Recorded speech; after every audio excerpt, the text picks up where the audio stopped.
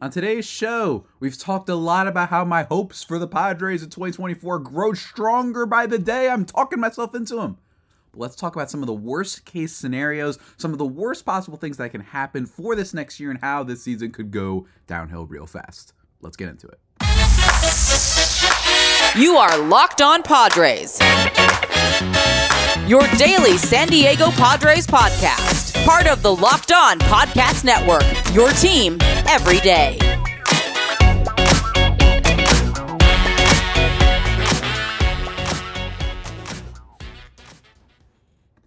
Greetings, ladies and gentlemen, and welcome to another edition of the Locked On Padres podcast, which is part of the Locked On Podcast Network, your team every day for Thursday, February 15th. As always, I am your host with sometimes, occasionally, but certainly not always the most, Javier Reyes. You may be familiar with some of my baseball-related work at justbaseball.com. Very good website. Go check that out, where I write about the Padres and general weird stuff like, what castle would Ryan Mountcastle be?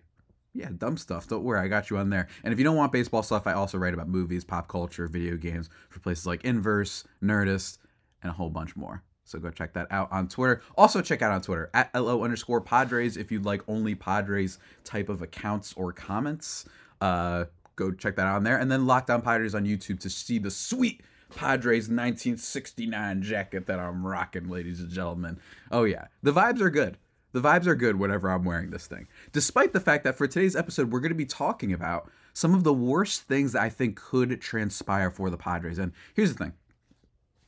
This is, off-season talk, all right? In the off-season, we're projecting, we're predicting, all sorts of things. And I wanted to talk about things that I felt were, at least had a tinge of realism to them, i.e., knock on wood. Like, I can't just say for worst. I don't want to put for worst case scenario like Tatis hurt whole year. Obviously, that's really bad.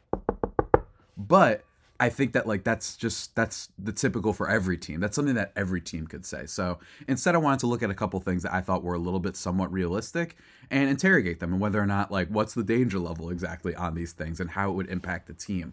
And it's a bunch of them, whether it be from health related to play related to stat related, all sorts of things. So we're going to talk about that today, guys. But before we do that, let me just tell you today's episode is brought to you by Game Time. Download the Game Time app, create an account, and use code LOCKEDON for $20 off your first purchase. Just for listening to this podcast, I give that to you. Don't say I never did anything.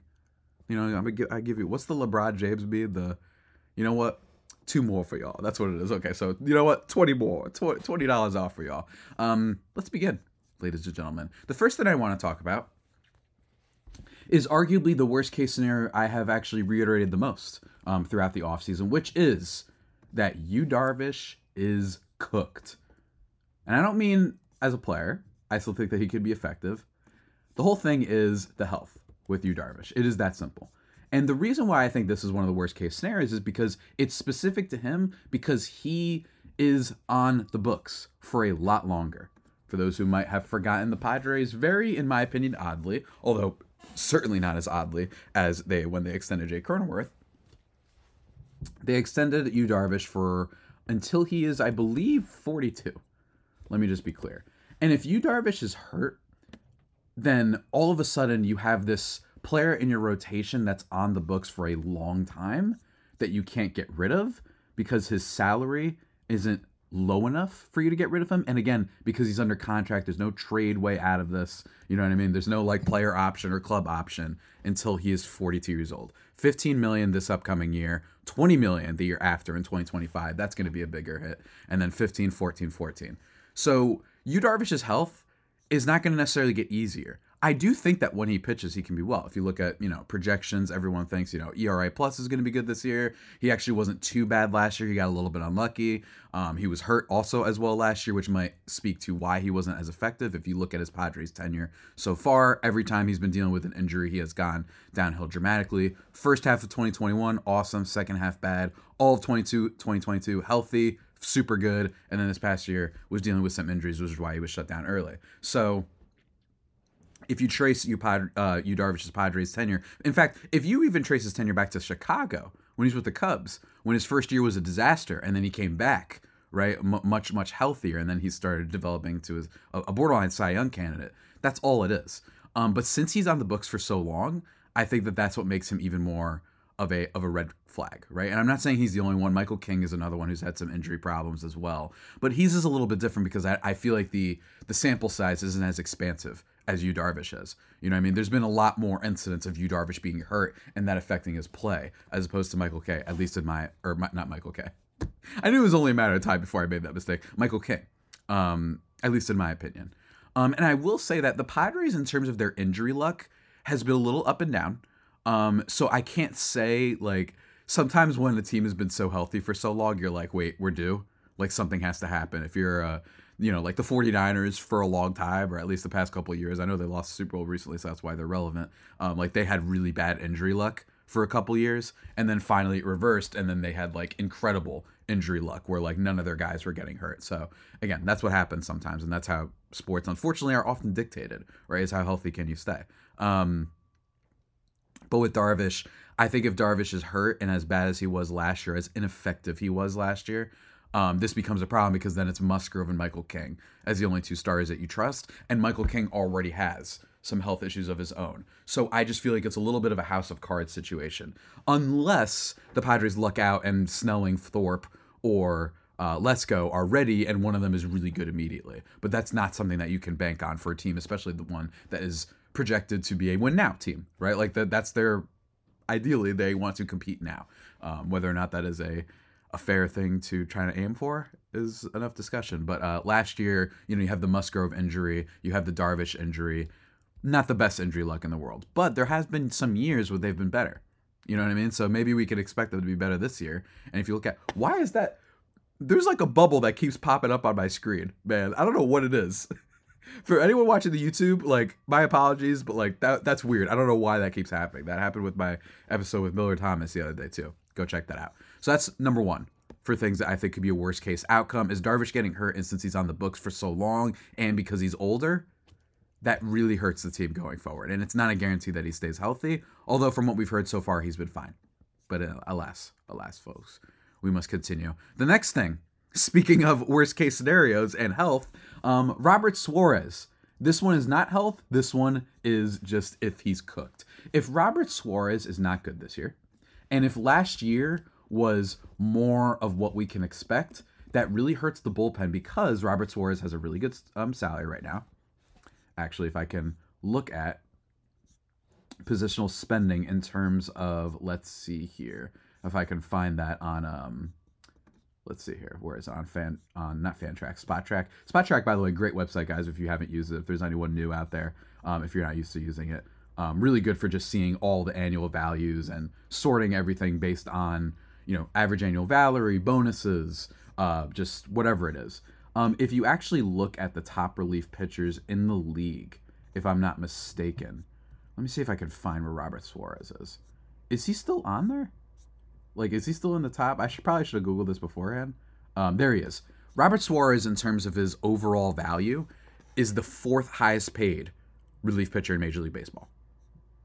That's pretty nuts. $46 million. The only ones ahead of him in total contract are Raisel Iglesias, Josh Hader, and Edwin Diaz. Now, if you go by average annual value, he's a little bit lower. Don't get me wrong. So that's a nice plus. Let me see if I can find that really quickly.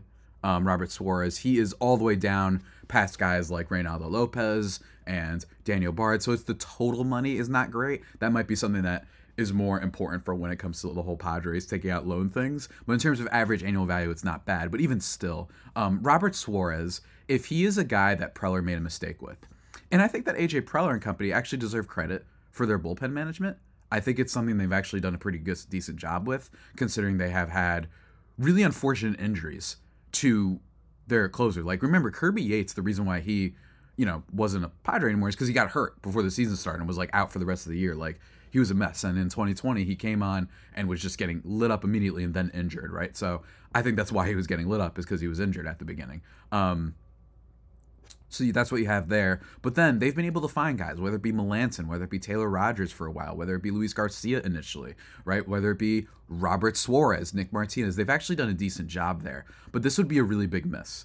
And it's not like Preller's immune to some misses in the bullpen market. Paying a guy who had his rookie season basically be really solid. He had a solid year. You know what I mean? Especially as a rookie. Like, he was awesome for the team. He was throwing gas, great fastball velo, among the best at his position. But then for you to pay him immediately a decent chunk of money after that 1 year would not be great. And Preller's not immune to that. Craig Stammen being a good example, right? Like, we've had some bad bullpen guys. I think that he doesn't deserve as much criticism for. I don't like criticizing people necessarily for guys that get hurt sometimes, because part of me is like, that's the sport though. And it's like, well, you got to remember, if you're signing this guy, he's injury prone.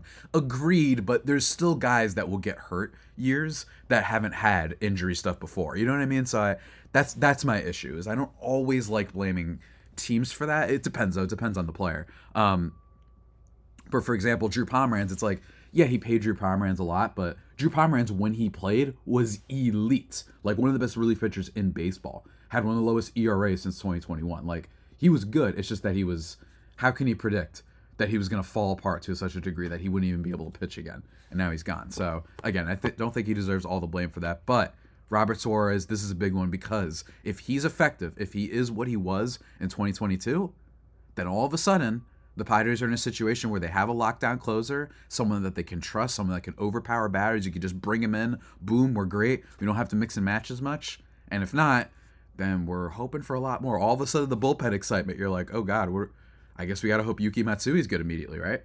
So that's the problem with him. But ladies and gentlemen, that's not all. Believe me. Believe you me. That is not all for the worst case scenarios for the Padres in 2024, ladies and gentlemen. Obviously, it's not, because we still have a whole lot of episode left. We're going to get into that, ladies and gentlemen. We're going to get into that. But before we continue, before we move on, I want to take a second to talk to you about our friends over at Game Time. Here's the thing, folks. Here's the thing. You don't like doing that last minute stuff, do you? You know what I mean? You don't want to feel like, oh no, I did this last second. I'm not going to be able to get a ticket to what I'm going to tonight. Game Time's got you covered, man. They've got flash deals right up to the final moment, right the night before, all that stuff. They've got nice little seat views if you're an aesthetic person like myself, to see what your seat looks like from, well, where the seat is. You can check that out. And also, it's not just sports. I know it's called Game Time, but concerts, playoff games, theater, comedy, whatever you want. Like, they've got tickets for a whole swath of stuff. So if by any chance you're listening to this and you're not just a sports fan, don't worry. Game Time's got you covered, ladies and gentlemen. It's the only ticketing app that gives you complete peace of mind with your purchase. All-in prices show your total up front, so you know you're getting a great deal before you check out. You can buy tickets in seconds. In seconds, which is 2 taps. Bop, bop. You know what I mean? Just 2 taps, ladies and gentlemen. With zone deals, you can pick the section, and Game Time picks the seats for big time savings. And the Game Time guarantee means you'll always get the best prices. If you find tickets in the same section and row for less, Game Time will credit you 110% of the difference. Take the guesswork out of buying tickets with Game Time. Ladies and gentlemen, download the Game Time app, create an account, and use code LOCKEDON for $20 off your first purchase. Terms apply, but again, go check that out. Create an account, redeem your code LOCKEDON for $20 off your first purchase. Download Game Time today. Last minute tickets, lowest prices, guaranteed, over at Game Time. And we're back, ladies and gentlemen, here on the Locked On Padres podcast, thriving and vibing, except we're talking about bad vibes. We're talking about the worst case outcomes for the San Diego Padres. And we spent a lot of time talking about Darvish and Suarez. So now I want to talk about some other stuff, ladies and gentlemen. I want to take a little bit of a break, and talk about some hitting stuff. And this one's easy. Manny Machado, if he takes longer to get back than expected, is the next one on my list. Again, this isn't necessarily anything we've heard about so far. He's at spring training, or at least he's at team workouts and whatnot, looking as fabulous as always. And I know I tweeted yesterday jokingly that they showed the locker arrangement, and it had a lot of all right, there's some vets mixed with the young guys, not all vets on one side or whatever, and how Tatis and Machado weren't next to each other. So I don't, they hate each other again, right? But that was a joke.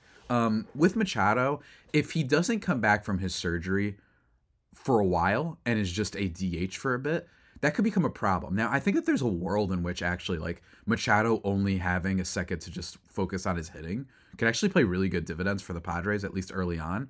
But I say this as a problem because we don't know exactly what will happen for the rest of the team while he is out. You know what I'm saying? So you might have a situation where it's like, all right, Ha-Seong Kim is playing third, Machado's DH, and then it's like, okay, who's playing second base? Who's playing first base? What exactly happens? Are they going to try Jackson Merrill at second base some days? There's so many more questions around that.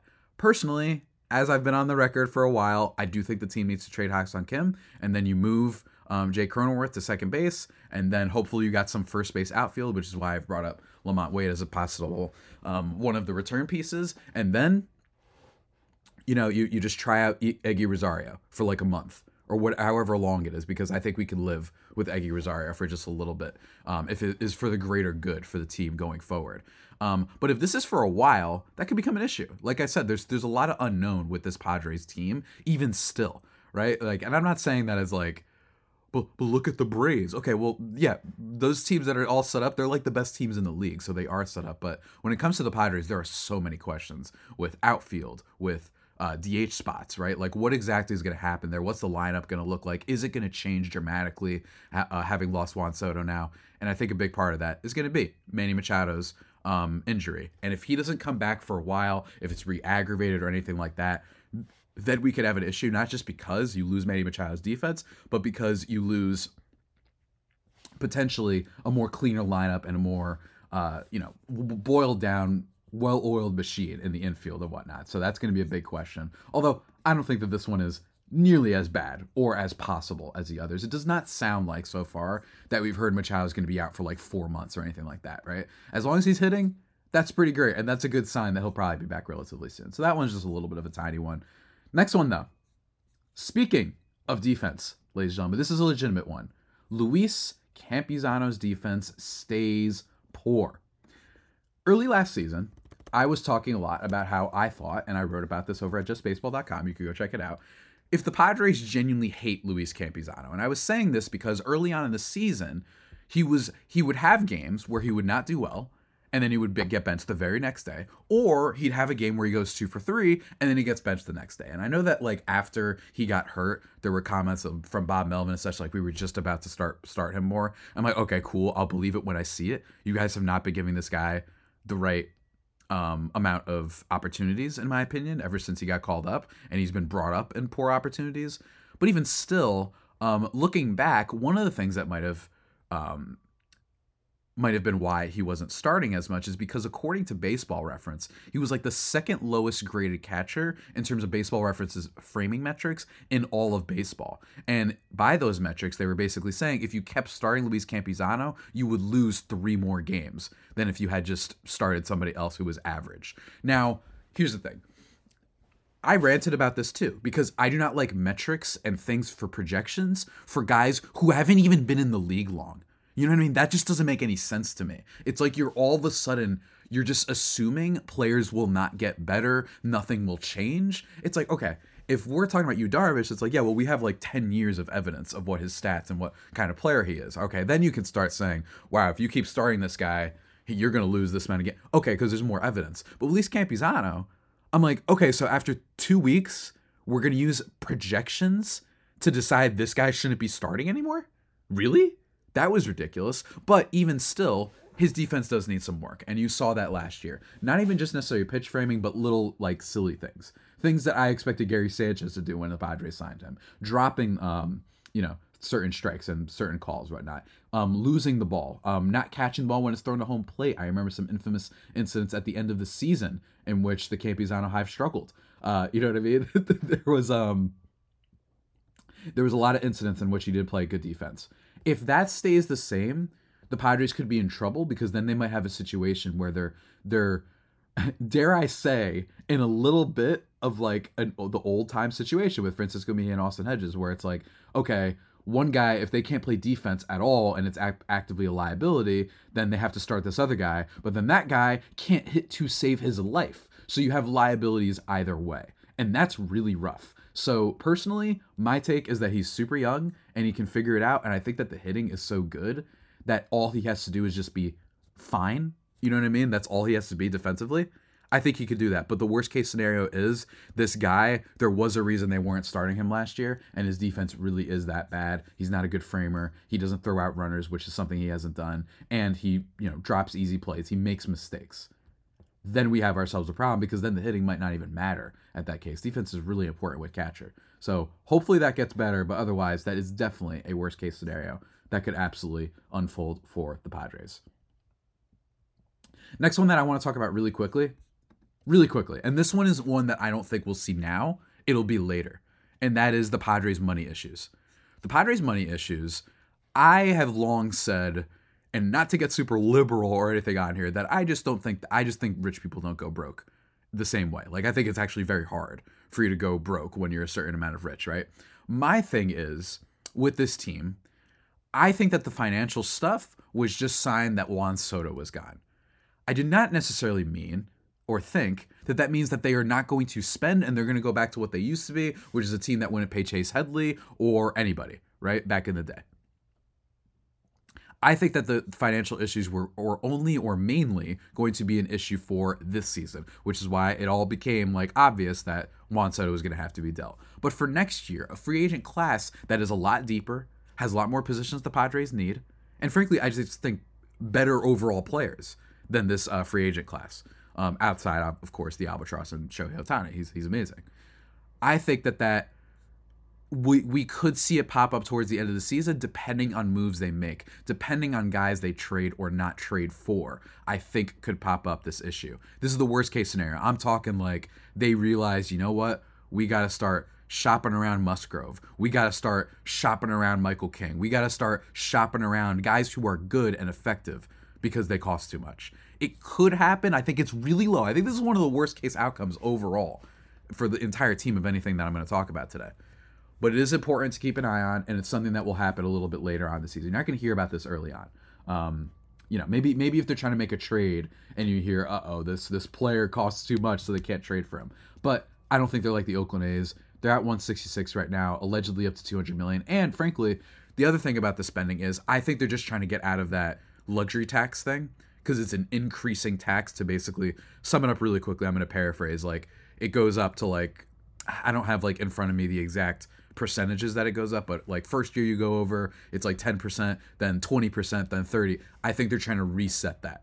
And then once they reset that, they're okay, cool. Then we'll start spending again. And it makes more sense because next year's free agent class is better. So that's the worst case outcome. But again, this is another one that similarly to Manny Machado, I don't see as super high up to worry about. But again, I am an idiot, so maybe I'm wrong.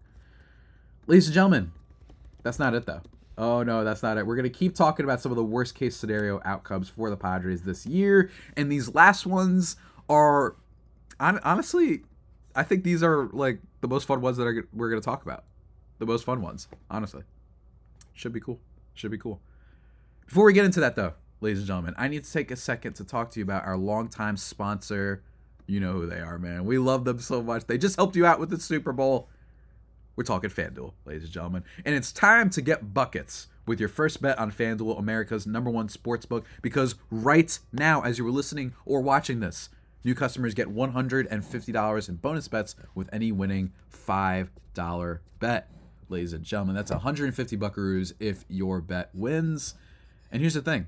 I said get buckets because it's bucket season. We've got March Madness just around the corner. We've got the NBA. The Knicks are back, apparently. The Clippers are good. There's all sorts of things to bet on. Maybe you want to bet on, apparently, Victor Wembanyama blocks. You can bet the over, apparently, on that, and you might hit because the guy got 10 the other day. So all that stuff when it comes to quick bets, live same-game parlays, exclusive props, over-unders, point spreads, whatever the heck it is, they got you covered over there, ladies and gentlemen. Just visit FanDuel.com/lockedon to shoot your shot, folks. FanDuel, official sportsbook partner of the NBA.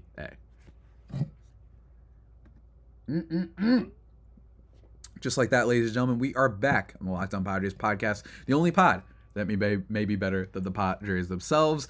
I usually save that for the end of the podcast, like the very end, but we're saving it for the almost end, folks. Let's keep talking about worst case scenario before I start going on weird tangents that make me look like a fool, ladies and gentlemen.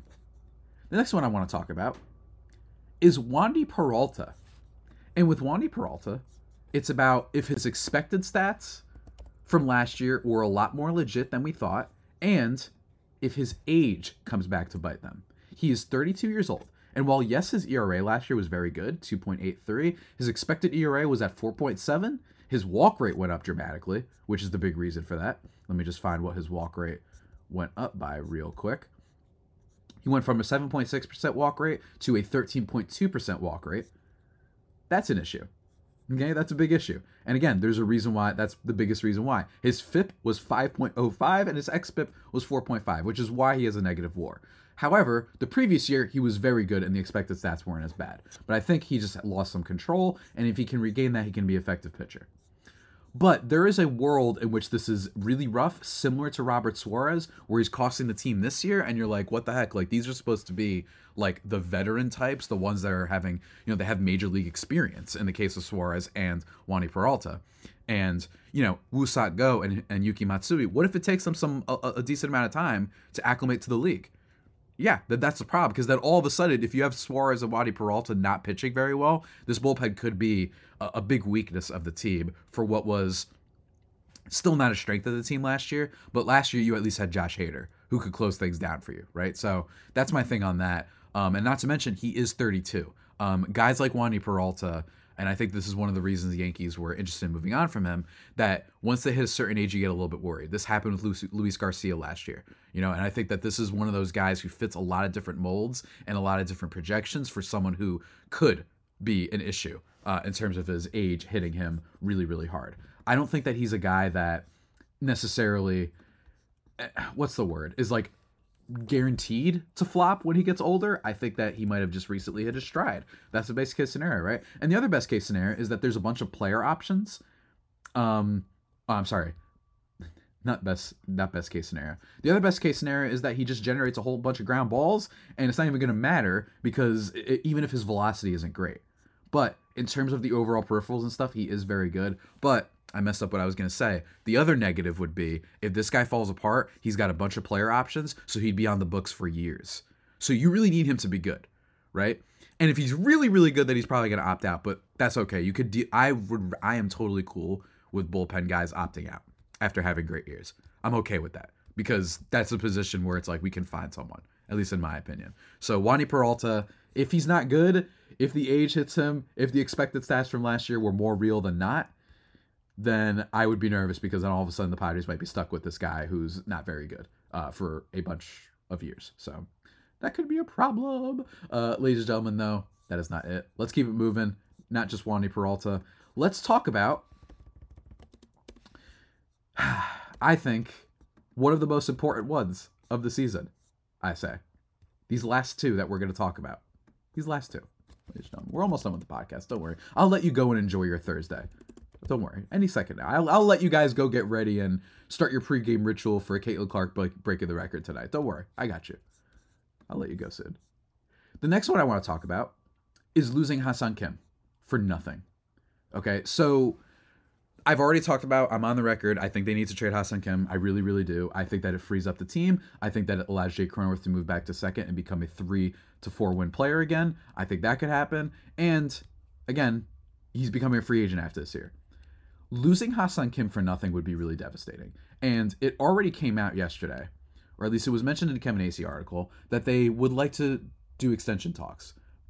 I'm going to save my thoughts on that for Monday because I'm like, you know what I mean? Like, what are we doing here? But losing Ha-Seong Kim for nothing could be rough because this is one of their highest valued assets, and it's one of the only assets that actually makes sense to trade. You can't trade Tatis. You can't trade Manny if you tried. You can't trade Xander if you tried. You can't trade Joe Musgrove. He's one of your most reliable pitchers. They don't have stuff on this team that makes sense to trade right now, except for Ha-Seong Kim, right? And he's the one with the most value because he's a position player. Yeah, sure. If Robert Suarez is absolutely carving up and the team is terrible, then yeah, he becomes an asset, but he's still a relief pitcher, right? So like that, there's still only a certain amount of value you can get from him, especially since his name's not Josh Hader, which is why it stunk. You know what stunk? Losing Josh Hader for nothing.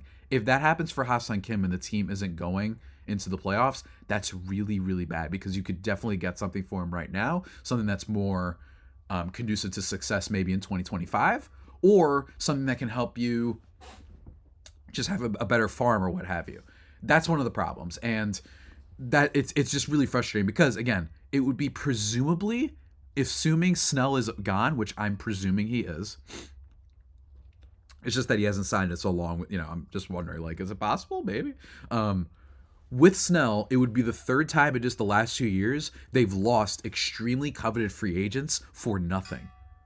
That would be bad. That's an indictment on the guys you signed to make it, that you couldn't extend players like Snell and Hader and Kim if you wanted to, and an indictment on the front office for not then trading them and at least getting something in return. I'm not saying you get a player like Michael King for Josh Hader last year. That's not what I'm saying. What I'm saying is that you at least get something. Maybe a top 100 guy, prospects-wise. That still counts, guys. I think that there is a team out there that would have given you a top 100 guy for Josh Hader. I think that there's probably a team out there that would do that. That's how good he is. You could have looked at a team like Atlanta. You could have looked at a team like Philly. Like some of these teams that were just guaranteed to make the playoffs, and they just say, yeah, let's get ourselves a shutdown closer. Like, that does matter for the playoffs. And instead they didn't do it, and then you had all these falling out weird moments. So, again, losing Ha-Seong Kim for nothing would be really bad. This is also assuming, by the way, that the Padres aren't good. Because here's the thing. If the Padres are good and they make the playoffs and lose Ha-Seong Kim for nothing, that's a little bit different because you made the playoffs and you at least had a chance. But if you don't and then you lose him for nothing, then it's like, well, what are we doing here? Then it means that you lost Snell, Hader, and Kim for nothing, and you never even make the playoffs with them. So that's another one of the worst case scenarios for the Padres for this year, which is why I think trading him now when his value is the highest is what makes the most sense. It does, at least to me. But what do I know? And the last thing, ladies and gentlemen, that we have to talk about, and I talk about this a lot this offseason, it is the worst case scenario for me, is that the Padres panic trade from their farm system. That's the last thing that we got to talk about, ladies and gentlemen, as this little random thumbs up button keeps popping up on my screen. I don't know what that is. Again, I don't understand for any of my video listeners. I did just update my computer. Maybe it's some sort of feature. Or maybe my computer's grown sentient and it agrees with me. If so, please don't hurt me. I welcome our AI overlords. But anyway, guys, with this last one, here's the thing. The only players that could possibly make sense to do this for would be players like Luis Robert and Dylan Cease, is if you traded the farm. At least in my opinion. And I'm talking blow up the farm. What I'm talking about is giving up those top guys. I'm not necessarily talking about if the team is competitive or they want to be competitive this year and you trade guys like Samuel Zavala, you sell high on him. That's different, right? I'm talking about like you trade your Lesko. You trade your, what's it called? Let me see if I could find. You trade your Robbie Snell, you trade your Jackson Merrills, you trade your Ethan Salases.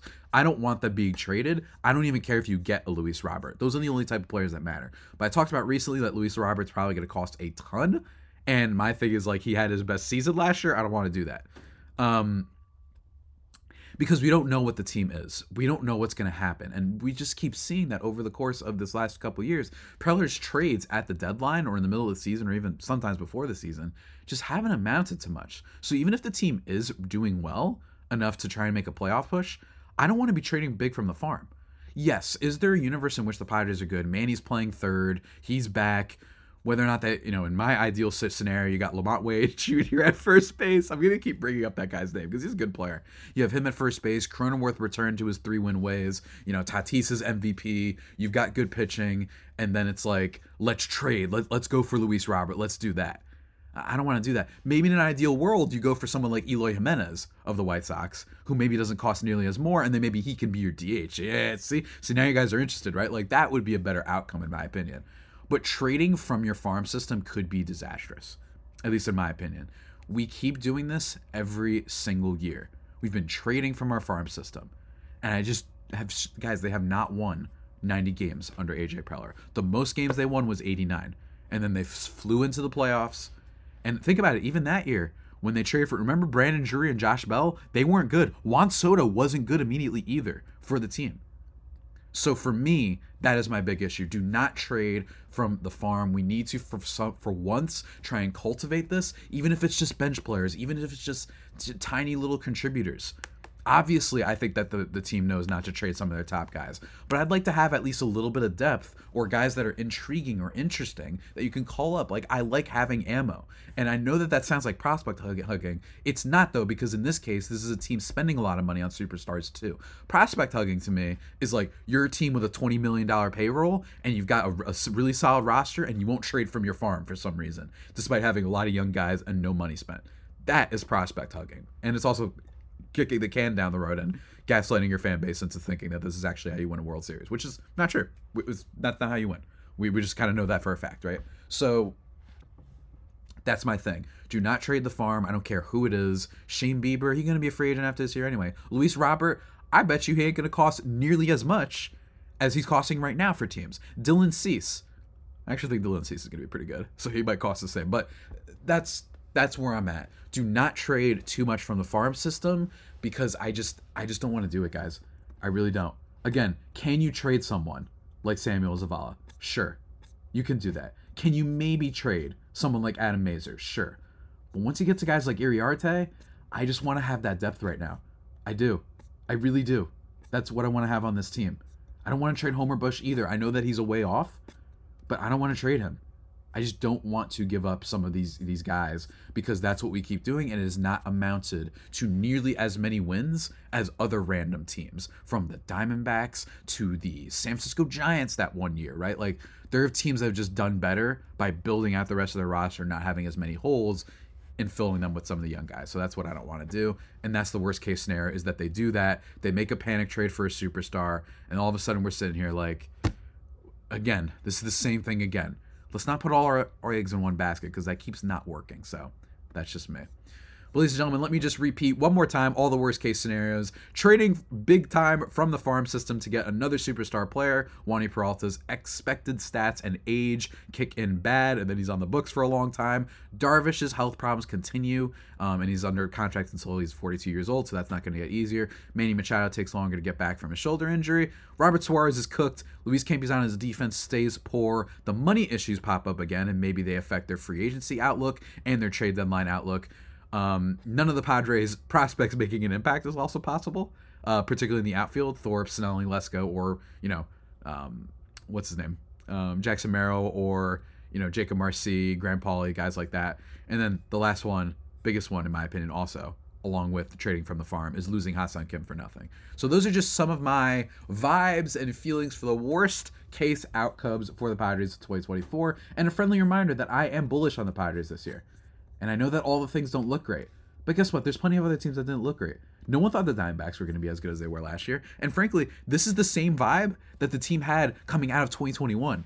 Everyone's like, they fell apart that year with Darvish and Snell and all those guys. They whiffed on Snell, and they traded too high for him. And then what happened the next year? They didn't even have Tatis for the whole season, and they made it farther without him, right? So keep that in mind. It's the same vibes this year, where everyone's like, oh, instead of, no, they don't have Tatis all year, they're screwed. Instead it's, well, they lost Soto, they're screwed.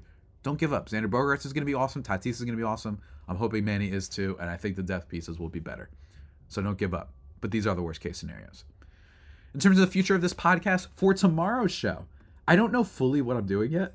Frankly, I'm planning this a little bit day by day, but in terms of possible ideas, might be going deep on Xander Bogaerts' bounce back season and whether or not he could still be a top 5 shortstop. The free agency class for next year that I was alluding to today, ranking the top 10 players on the Padres with the opening day lineup, literally, not just like who's going to be at each position, like order of the lineup. We're going to be talking about that as well. Some old players that the Padres once traded or signed for, all sorts of stuff. We got you covered. And also, potentially crossover next week. Doing some trade talk about one Anthony Santander. Oh yeah, folks, I got you covered. I know you're chomping at the bit for more content, but don't worry. Here at Locked On Padres, we have you covered. Until next time, guys, follow me on Twitter at Javapeno, JAVIIPENO, or at LO_Padres, or Locked On Padres on YouTube. And until next time, stay safe, and of course, stay faithful, my Fire Faithful homies. Take care.